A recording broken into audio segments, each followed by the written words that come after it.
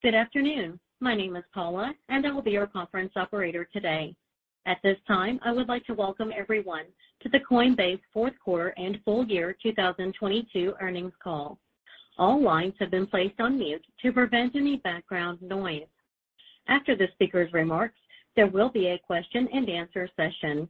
If you would like to queue up to ask a question during this time, simply press star one on your telephone keypad. If at any point you would like to remove yourself from the queue, please press star one again. Anil Gupta, Vice President, Investor Relations, you may begin your conference. Good afternoon and welcome to the Coinbase fourth quarter and full year 2022 earnings call. Joining me on today's call are Brian Armstrong, Co-founder and CEO, Emilie Choi, President and COO, Alesia Haas, CFO, and because regulatory questions may be top of mind, Paul Grewal, Chief Legal Officer, is also joining today. I hope you've all had the opportunity to read our shareholder letter, which was published on our investor relations website earlier today. Before we get started, I'd like to remind you that during today's call, we may make forward-looking statements. Actual results may vary materially from today's statements. Information concerning risks, uncertainties, and other factors that could cause these results to differ is included in our SEC filings. Our discussion today will include references to certain non-GAAP financial measures. Reconciliations to the most directly comparable GAAP financial measures are provided in our shareholder letter and on our investor relations website. Non-GAAP financial measures should be considered in addition to, not as a substitute for, GAAP measures. We are once again using Say Technologies to enable all our shareholders to post questions, and in addition to that, we will be taking some live questions from our research analysts. So with that, I'll turn it over to Brian and Alesia for opening comments. Thanks, Anil. So I want to touch on three themes in my opening comments. The first one's going to be about how we're reducing our OPEX to operate more efficiently and better generate EBITDA in the future. The second theme is going to be about the current regulatory environment. And the third theme is going to be about where we are in this crypto cycle. So let's start with our reductions in OPEX. When Coinbase went public, our goal was to operate at roughly break even across crypto cycles. But the market has changed, and so we're evolving along with that. We're now evolving the business with a goal to generate adjusted EBITDA in all market conditions. In January, we further reduced headcount by 20%. This follows the headcount reduction of 18% we did last year in June. We've also worked hard to reduce the amount of dilution we're taking from stock-based compensation and adjusted our compensation policy across a number of dimensions. Our total dilution since going public in April of 2021 has been about 5%. These changes will ensure that we continue to manage dilution going forward. Now, parting ways with colleagues and changes to compensation are never easy, but I think this is helping us be a more efficient company as a result, and it positions us to better weather this downturn with a very healthy balance sheet and continue investing in the future so we can be the global leader in the crypto space. I was also really glad to see that our subscription services revenue grew 53% year over year to $792 million in 2022. This was amidst a major downturn in crypto, of course, from 2021 to 2022. And I think this really shows that our strategy of becoming an all-weather crypto company is paying off with more predictable revenue streams. So next, I want to talk about the regulatory environment that we're currently in. In the wake of FTX and other crypto company failures, we've seen increased regulatory scrutiny, of course. But let me be very clear. I believe this is a good thing for the space and that it will ultimately benefit Coinbase. It's really easy to look at the headlines and assume that increased regulatory activity is bad for crypto, but I really don't agree with that. There's many legitimate companies in the crypto space, like Coinbase, and those of us which prioritize trust and compliance from the beginning, I believe will be beneficiaries. This really goes back to the founding of Coinbase more than 10 years ago. And when I started the company, I really decided that this was going to be a compliance-focused company. We were going to do things the right way, even if it was more difficult. And I knew that there were going to be companies that would come in and try to, cut corners. They might even grow really quickly because it's easier to move fast when you don't have to follow the rules. But they would inevitably come crashing down because, regulators don't always act quickly, but they do eventually act. We decided to do things the hard way, playing the long-term game, and built a very different company over the last 10 years. In many cases, we actually proactively put in place appropriate controls before they were even required, anticipating that this greater regulatory clarity would be coming. So I think we're really well positioned in this type of environment and how things are changing. And we need more clarity in the United States around regulation, and we probably need new legislation at some point, but I'll talk about that a little bit later. So third, let's talk about where we are in this crypto cycle. Now, I think it's important to always look at the fundamental indicators that we have and try to separate out the signal from the noise and the negative headlines. The narrative in crypto, it tends to flip every few years. It's either irrational exuberance or despair. Neither one is true at any given time, but we're in one of those despair phases right now. And that also means there's an opportunity for builders who are focused in this space, like Coinbase. So if you take where we are now, or in 2022, and compare that to just 2 years ago, you kind of have to look over at least the prior cycle. You can't just look at what happened in the last year or the last quarter. So the Bitcoin price in January of 2023 is up 80% compared to the average price in 2020. The number of software developers working in crypto has doubled since 2020, and that's a great predictor, I think, of where the future is going. The number of major brands who've started integrating Web3 and NFT technology is totally different. Starbucks, Adidas, Nike, Coca-Cola, and social media platforms like Instagram, Twitter, and Reddit. These are all integrating crypto services into their products, and customers who use those things are going to need a wallet, a crypto wallet. That's where Coinbase comes in. We've even come a long way on the regulatory side. Outside the U.S., just about every major financial hub is vying to be the leader in Web3. We've seen a comprehensive crypto legislation get passed in the EU with MiCA. Even the UK, Hong Kong, Japan, Brazil are all making very positive steps toward comprehensive crypto legislation. And I think we'll even get that in the US eventually. So in short, we remain incredibly bullish on this technology and this industry. We're operating more efficiently at this new size. We believe that we will be a net beneficiary of increased regulatory clarity. And of course, ultimately we've got to keep driving the utility of crypto, improving our products, driving more and more use cases so that 1 billion or more people can benefit from this technology and we can increase economic freedom in the world. So with that, let me turn it over to Alesia to talk about our financial results. Thanks, Brian. First, I'm going to recap our Q4 results. Our fourth quarter net revenue increased 5% quarter over quarter to $605 million. This was driven by strong growth in our subscription and services revenues. In terms of transaction revenue first, we gained trading volume market share.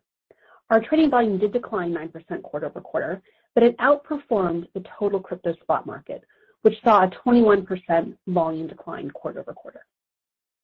As a result, our total transaction revenue declined 12% to $322 million. In contrast, subscription and services grew 34% quarter over quarter to $283 million. This was largely driven by our participation in the USDC program, which was supported by the growth in interest rates in Q4.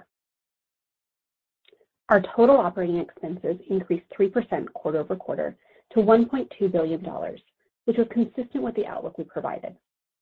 There are 3 factors that contributed to this slight increase in spend.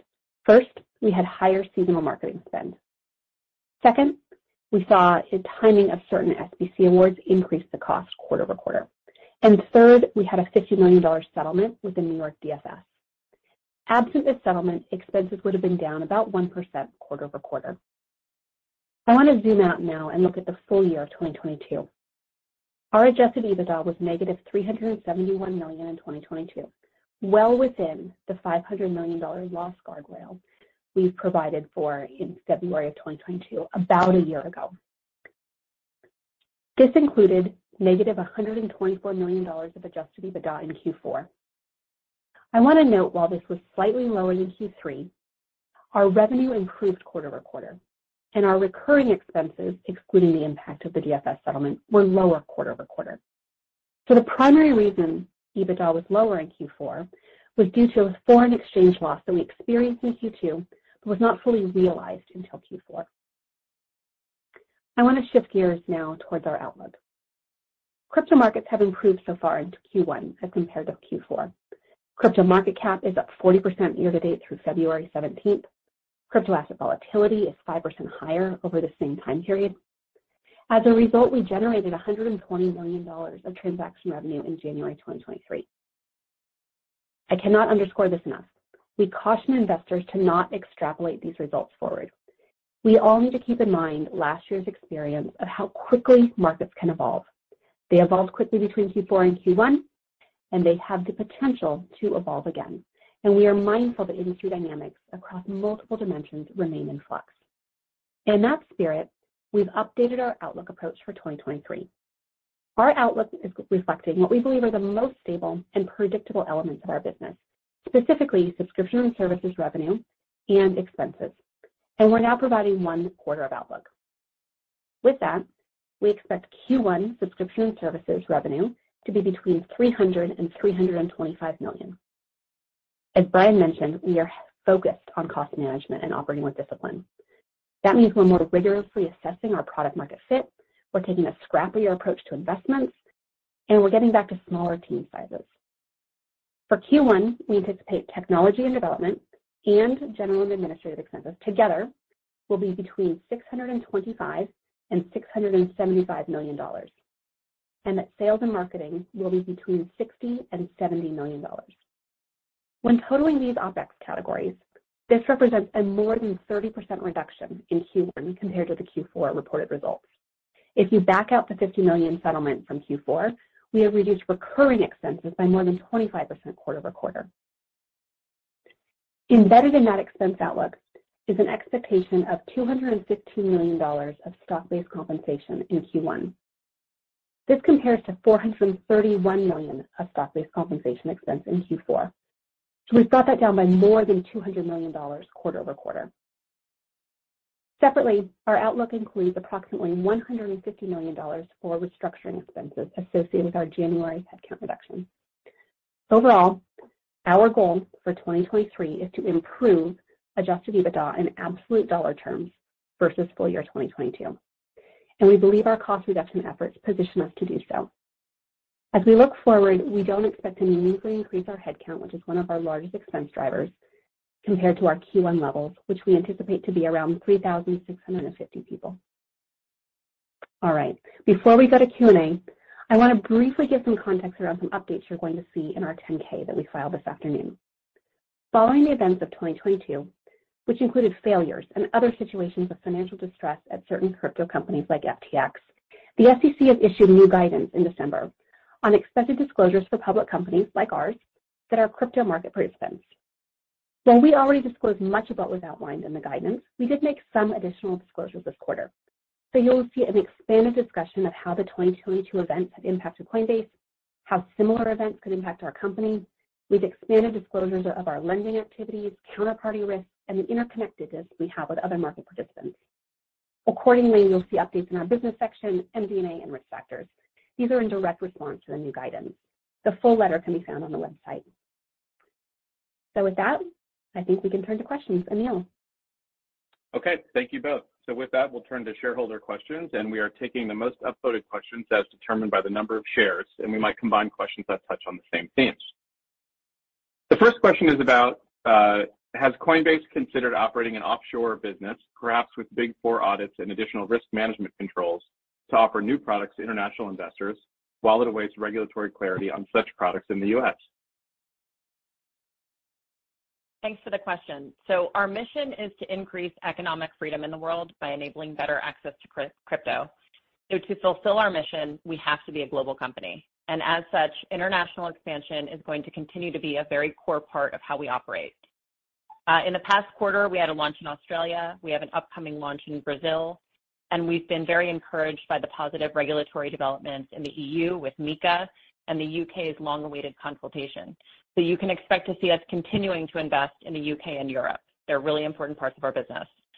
We're going to lean into working with jurisdictions who help us maximize global coverage, and we will always be focused on offering our products in a safe, compliant way with, as you referenced, good risk management and sound audits.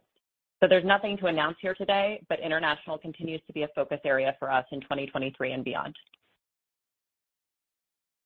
Thanks, Emily. Next question. Has Coinbase considered updating its P&L target from operating at a loss during times of trading volumes like those in 2022 and 2023 year to date to operating at break even or profitability during such times?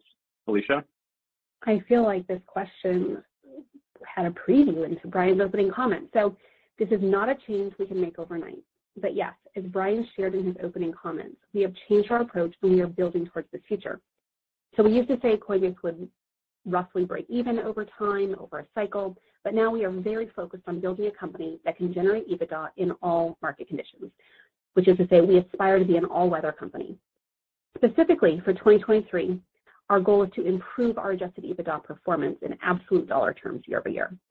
And we're going to continue to work to build revenue streams with less volatility. And while focus is on improving adjusted EBITDA, as I shared in my opening comments, our SBC, or our stock-based compensation, is coming down too. So we are focused on overall expense performance, and we think that will set the stage for longer improved financial performance.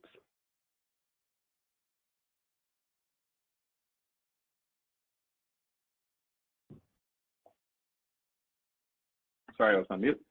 Next question, will Coinbase expand to stocks to compete with platforms like Robinhood? Brian? Yeah, I can take that one. So the short answer is no.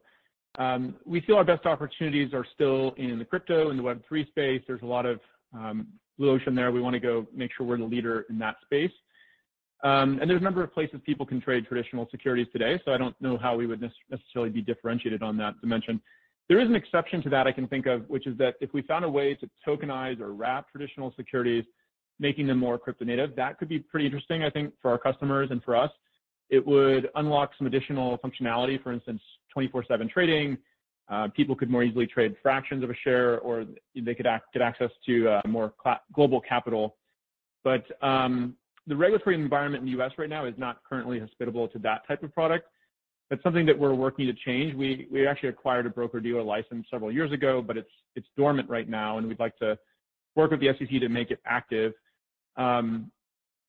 I think that something like that would allow us to wrap traditional securities could, and also just make it really simple for people to go and register crypto securities. That could be pretty interesting and something we'd like to pursue in the future, but I don't think that'll happen in the short term. So it's something we'll have to work towards over time. Next question, how does Coinbase plan to compete with other trading platforms that allow its users to purchase crypto without fees? Felicia? Thanks for this question. So I want to start with just a comment that there are no true zero-fee products out there. Some monetize like Coinbase do via our fees that we post, but others monetize on the back end where the fees are not transparent to the users, but there really are no zero-fee platforms. So we do generate most of our transaction revenue today from our retail customer base.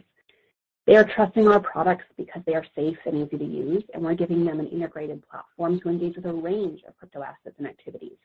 So you can stake, you can participate, and you can spend your crypto on a Coinbase card. You can do many different things. And we believe this is a premium product that our customers are willing to pay for. But we also have our subscription product, Coinbase One, where users can trade without fees. So we are definitely experimenting with different monetization models and different ways to offer our services to our customers.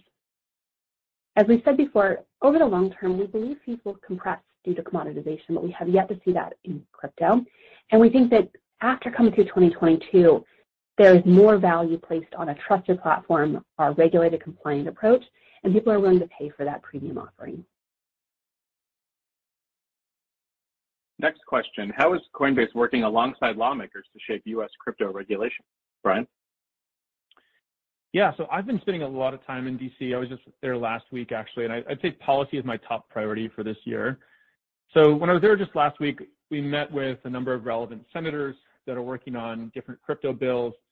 There's actually a lot of bipartisan support, I would say, out there for getting comprehensive crypto legislation passed. There's a recognition that in the wake of FTX, we need stronger consumer protections. There's also a lot of excitement just about the potential of this technology, and there's a lot of desire for people to have this built here in America, and they feel that it's important for all kinds of reasons, economic growth, national security, et cetera. So I was very pleased to see that. I think the folks that I spoke with, they also realize that the U.S. is a little bit behind right now. The EU has already kind of passed comprehensive crypto legislation. They're looking at others like in the UK, Singapore, et cetera, that are moving on this dimension and seeing what they can take and put in their bill. So I'm spending more time in DC, but I think what's even more important than that actually is that we can go and activate the roughly 50 million people or so who have used crypto in the United States and asking them to, as they're very passionate about crypto, many of them. And so it's about asking them to contact their representatives, and encouraging them to say, we want this industry to be built in America with strong consumer protection and preserving the innovation potential. So I think we need to really make it clear that, let's say in the upcoming election in 2024, for instance, that this is going to be a big issue, I think, for a lot of voters. Crypto is now used by one in 5 households in the United States, and it's becoming a pretty powerful lobby and a constituent. So Coinbase, of course, we can do our part here by helping organize, and we've been actually giving customers information right in our app about policy issues and even scores for different candidates that represent them. But we're just one company in this space. The whole industry is really going to have to come together to make this happen, and of all the crypto users out there. So there's lots more that we're doing. We're donating to key crypto advocates. We've hired an incredible policy team. Our head of policy, Faryar Shirzad, came from Goldman Sachs, where he was co-leading policy. We're working with various trade groups. We actually wrote a really detailed petition that we sent to the SEC requesting more clarity on regulation and pointing out sort of many of the areas where in the law today it's not clear how crypto should be regulated. We have a public policy page on our website, which I encourage people to go check out. So there's a lot we can do here, and I think it's a major focus for myself and the company. Actually, Paul, our Chief Legal Officer, you want to add anything here? Yeah, happy to, Brian.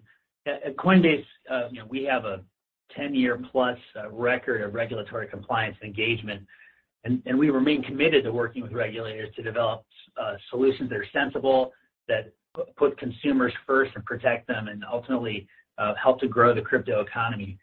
We are in constant conversation with all of these regulators and, of course, with policymakers as well, particularly in D.C. In those conversations, our agenda is very clear. Regulators should follow the standard course and undertake public rulemaking that will give clarity, not just to the industry and to consumers, but, of course, investors as well. The bottom line is this. Not everything in crypto is a security. That's just not the law today, and it shouldn't be the law tomorrow and in the future. Securities laws doesn't exist in order to turn everything of value in our economy, whether it's baseball cards or sneakers or digital assets like crypto, into a security that only a small number of people or the elite are able to buy or trade. That's why we have to get these lines right. It's not just about crypto. And so in that same spirit, last July, in July of 2022, we filed a comprehensive petition for rulemaking with the SEC that outlined the issues with applying the existing securities into modern digital assets. And we suggested each area in which the SEC could and should engage in rulemaking in order to provide clarity for the entire industry. We're very hopeful that the SEC and others will recognize that rulemaking is the appropriate path forward. And importantly, we're not going to stop engaging until they do so. It's not too late. One final point. Just recently, the SEC issued a notice of proposed rule for safeguarding crypto assets with qualified custodians, such as Coinbase. We see that as a signal that the SEC recognizes and is willing to follow a standard public rulemaking process in order to get these answers right. Great, thanks. Next question. Are there any plans to initiate stock buybacks or reduce overall debt load if the company valuation becomes low enough? Felicia? Thanks for the question.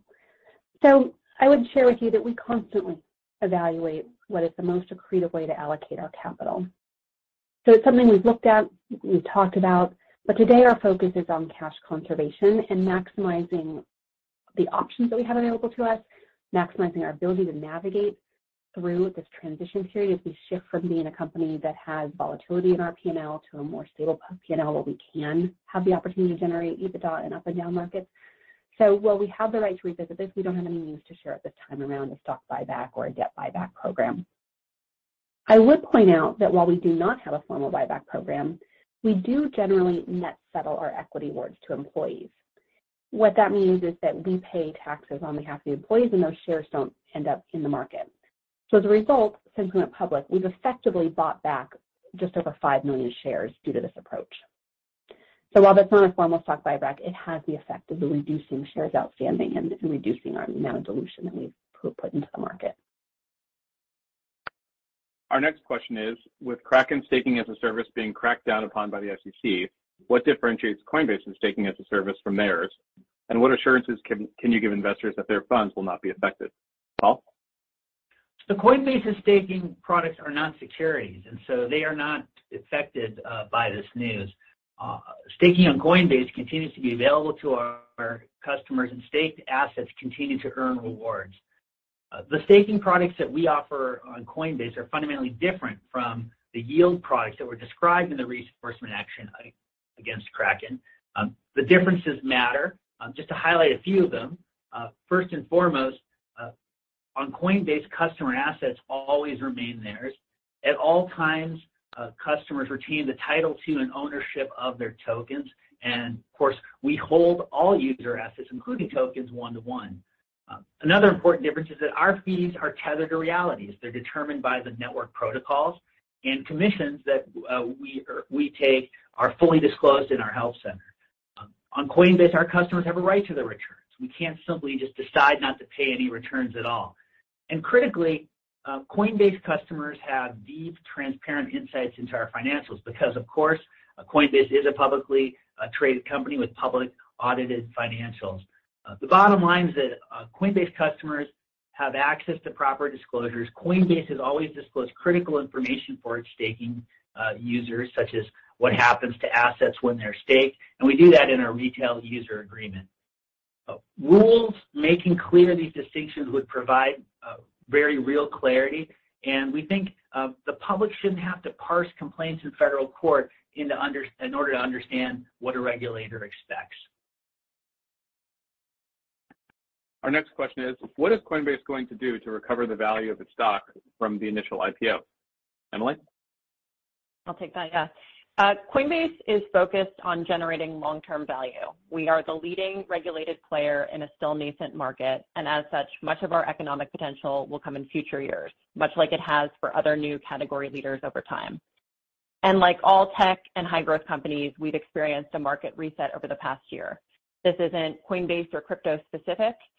That said, we are laser focused on driving positive shareholder value, and in particular are focusing our energy on 1, cost management and efficiency, 2, investing in core product growth so that we offer our users the absolute best crypto products and services, and 3, landing a positive regulatory outcome for the ecosystem and for our users. Next question. Do you feel that Coinbase can play a big role in making cryptocurrency go mainstream? Brian? Yeah, absolutely. I mean, one of our goals is we want to get crypto to 1 billion people globally.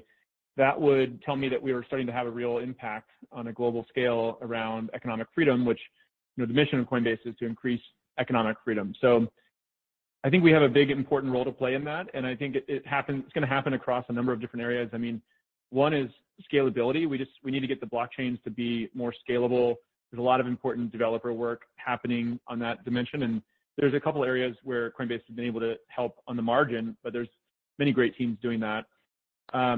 Also, in terms of usability, I think just sort of like many people don't understand how electricity works, but they can benefit from it. They can access it through a light switch.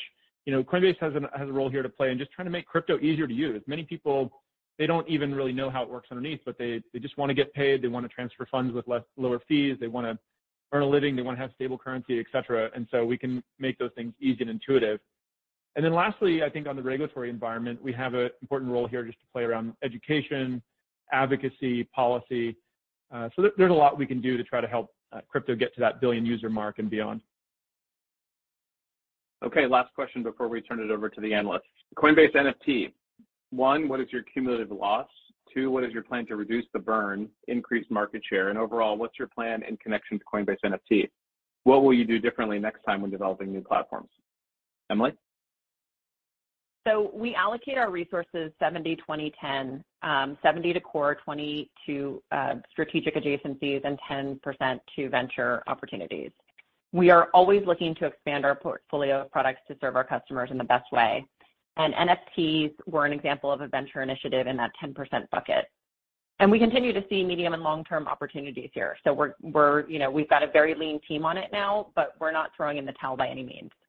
There's a lot of Fortune 100 companies who are experimenting with NFT opportunities, including Meta, Starbucks, Nike, Anheuser-Busch.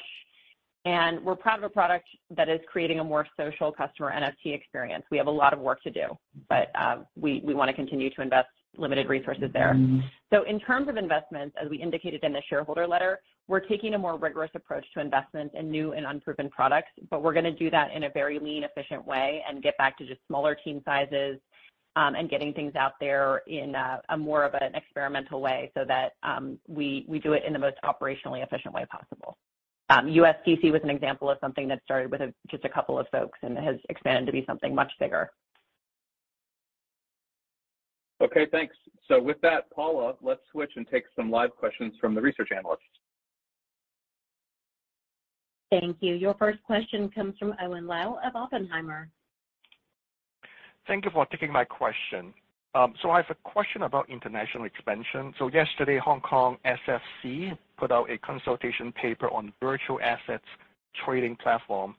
They propose to allow digital assets trading for retail customers. So I have two quick questions here related to this topic. The first one is, will Coinbase apply for this license, or how Coinbase will approach this regime? The second part is the requirement seems to be that the platform operator has to hold client money on a trust through a wholly owned subsidiary, and no more than 2% of client virtual assets are stored in hot wallets. Can Coinbase be compliant with this? And based on your knowledge, how many exchanges in the world can meet this high bar? Thank you. Yeah, I mean, so this is a detailed question. I would say that in general, we don't currently have today an entity in Hong Kong, but I've been really pleasantly surprised to see that there is clarity like this. This is a great example, what you just mentioned, of the financial hubs around the world, of which Hong Kong is one of those, are making really good progress towards regulatory clarity. We'd have to look in detail to see if Coinbase met those requirements, and we don't have currently anything that we've done in that country to date. But I think it's exciting as a general trend. I don't know, Paul or anybody else, do you want to add anything? Other things I would add is we do have a practice of holding the vast majority of funds on our platform in cold storage, and so we do have mechanisms in place to keep a very small amount of assets in a hot wallet or subject to cyber risk, which is one of the requirements. I also think that Coinbase has operated TrustCo for a number of years now, and so there's definitely parts of our business that we could lean on if we chose to build in that market. Our broad international strategy, as we outlined in previous years, is we have a go broad and go deep. At this point in time, we don't have any announcements on adding additional countries to our portfolio. We're focused on building in the countries that we're currently in. But conditions like you provided, having clear regulatory structure, are markets that become attractive to us. So at the time that we were adding new countries to our list, we would look at that as a positive indicator of a country that we could go into and assess our ability to comply with those standards. Got it. Thank you very much. Your next question comes from the line of Devin Ryan of JMP Securities. Hi, this is Michael Falco, actually standing in for Devin. Wanted to ask a quick question. You highlighted your goal for 2023 is to improve full-year adjusted EBITDA in absolute dollar terms versus 2022, and then that you're setting your sights on positioning the company to generate adjusted EBITDA in all market conditions. So it seems like after the current 25% plus expense reduction, you believe this is a reasonable goal. Just curious on the revenue side of the equation, what are the revenue scenarios kind of underpinning that, and what's the revenue threshold that would make that goal achievable? Great question. So as we shared in our outlook, we're really focusing our near-term outlook on things that we can control. So our subscription and services revenue, we believe, can grow 300 to 325 million in Q1, which is healthy growth off of the reported results of Q4. We've also seen a lot of volatility in our transaction revenues, and we continue to see volatility. As we saw that crypto market cap is up 40% quarter to date in Q1.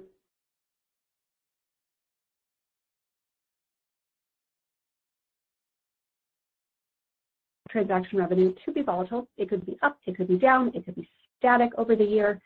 We are preparing for that range, and we are preparing to grow subscription and services against this more moderate expense base.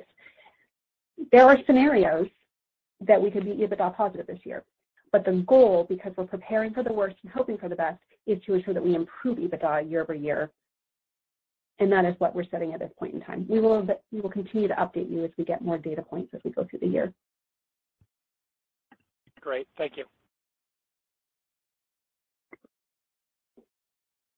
Your next question comes from the line of Kenneth Worthington of J.P. Morgan Securities.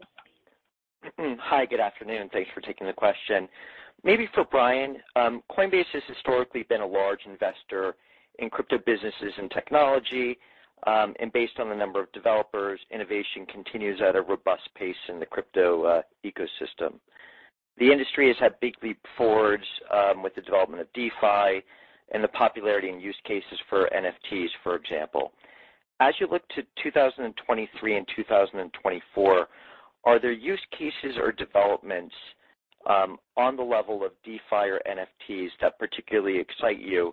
And maybe broadly, what do you see as the next big leg forward for use cases in crypto? Yeah, well, okay, so we always have to be a little careful when you're trying to predict the future, especially if it influences anything on the M&A front. So let me keep my comments just pretty broad here. But you're correct. We have been investors in the space. I think we recognize that this is the beginning of a big trend in big industry. And, we're going to build our own products. We're going to also buy other companies, but we're also going to invest. And so we do all three, build, buy, and invest. You mentioned some of these areas that got popular in prior, down cycles. We had DeFi and things like that, which were exciting, and NFTs.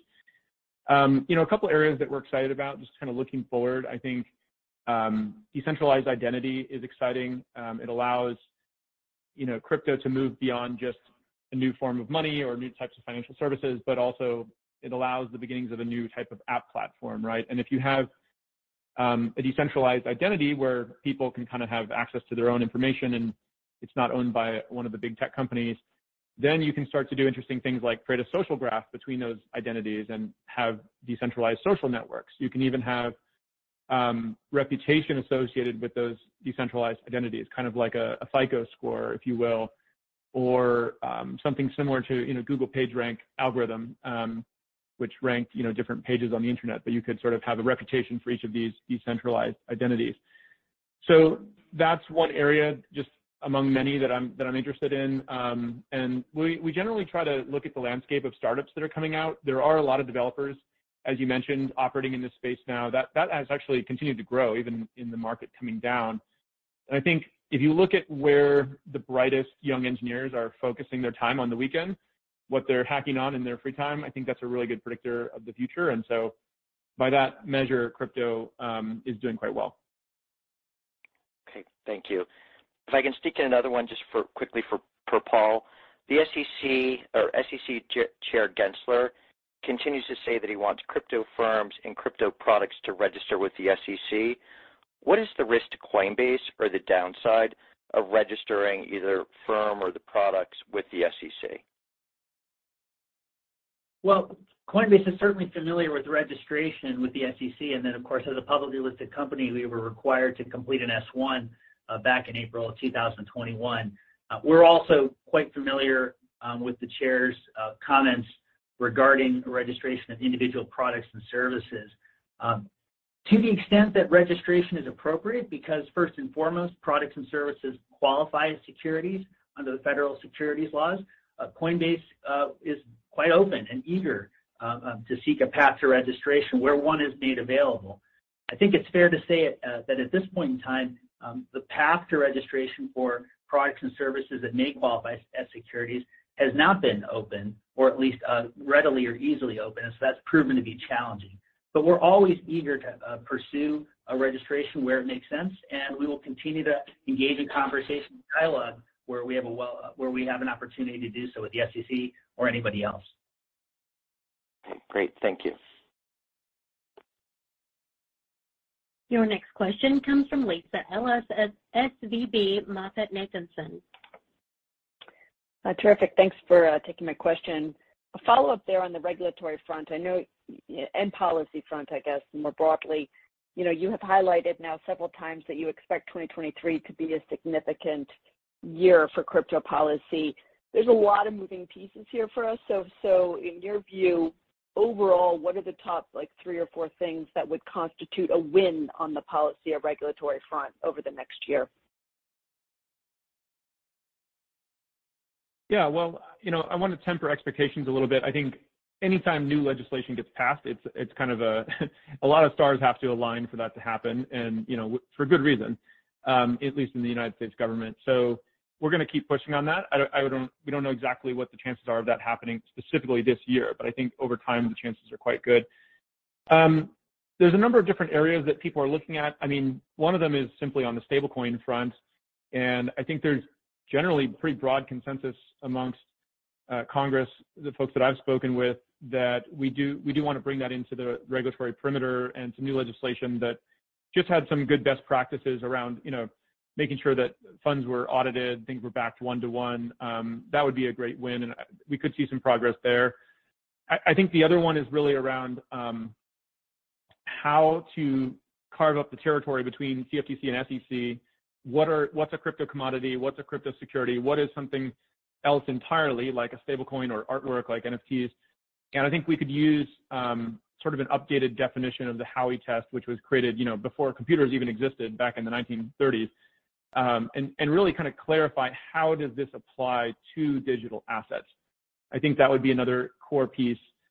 And there's a number of other rules there that I think just, again, apply the best practices from traditional financial services around let's have a great anti-money laundering program and get rid of any kind of wash trading and, reasonable kind of KYC procedures and things like that. So those are a couple of the things that I think would help. And then if we get all that stuff working, then we could probably think about how DeFi could fit in the regulatory perimeter or not. And so these are all different areas that could be looked at, but probably stablecoins and some of those early things would be the first ones that get looked at. Paul or anybody else want to add anything? The only thing I would add, Brian, is that back in July of last year, as mentioned earlier, we did file a petition for rulemaking with the SEC that outlined dozens and dozens, something like more than 50 questions that we believe need to be answered in order to bring regulatory clarity to the digital asset space. We think an excellent start would be to initiate rulemaking as we requested, so that not just Coinbase, but everyone in the industry, and frankly, anyone with an interest in digital assets can have an opportunity to provide input to the Commission and help the Commission achieve the right balance between protecting consumers and investors on the one hand and promoting innovation on the other. Your next question comes from the line of Pete Christiansen of Citi.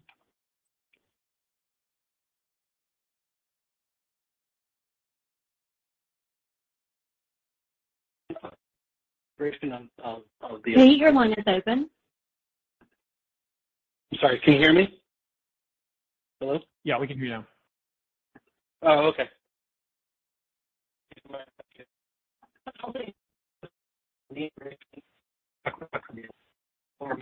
Just remind us how would you think about how monetization can show up primarily from city, and then I just have a quick follow-up.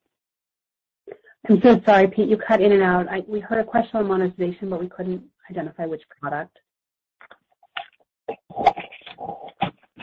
Is that better? Sorry.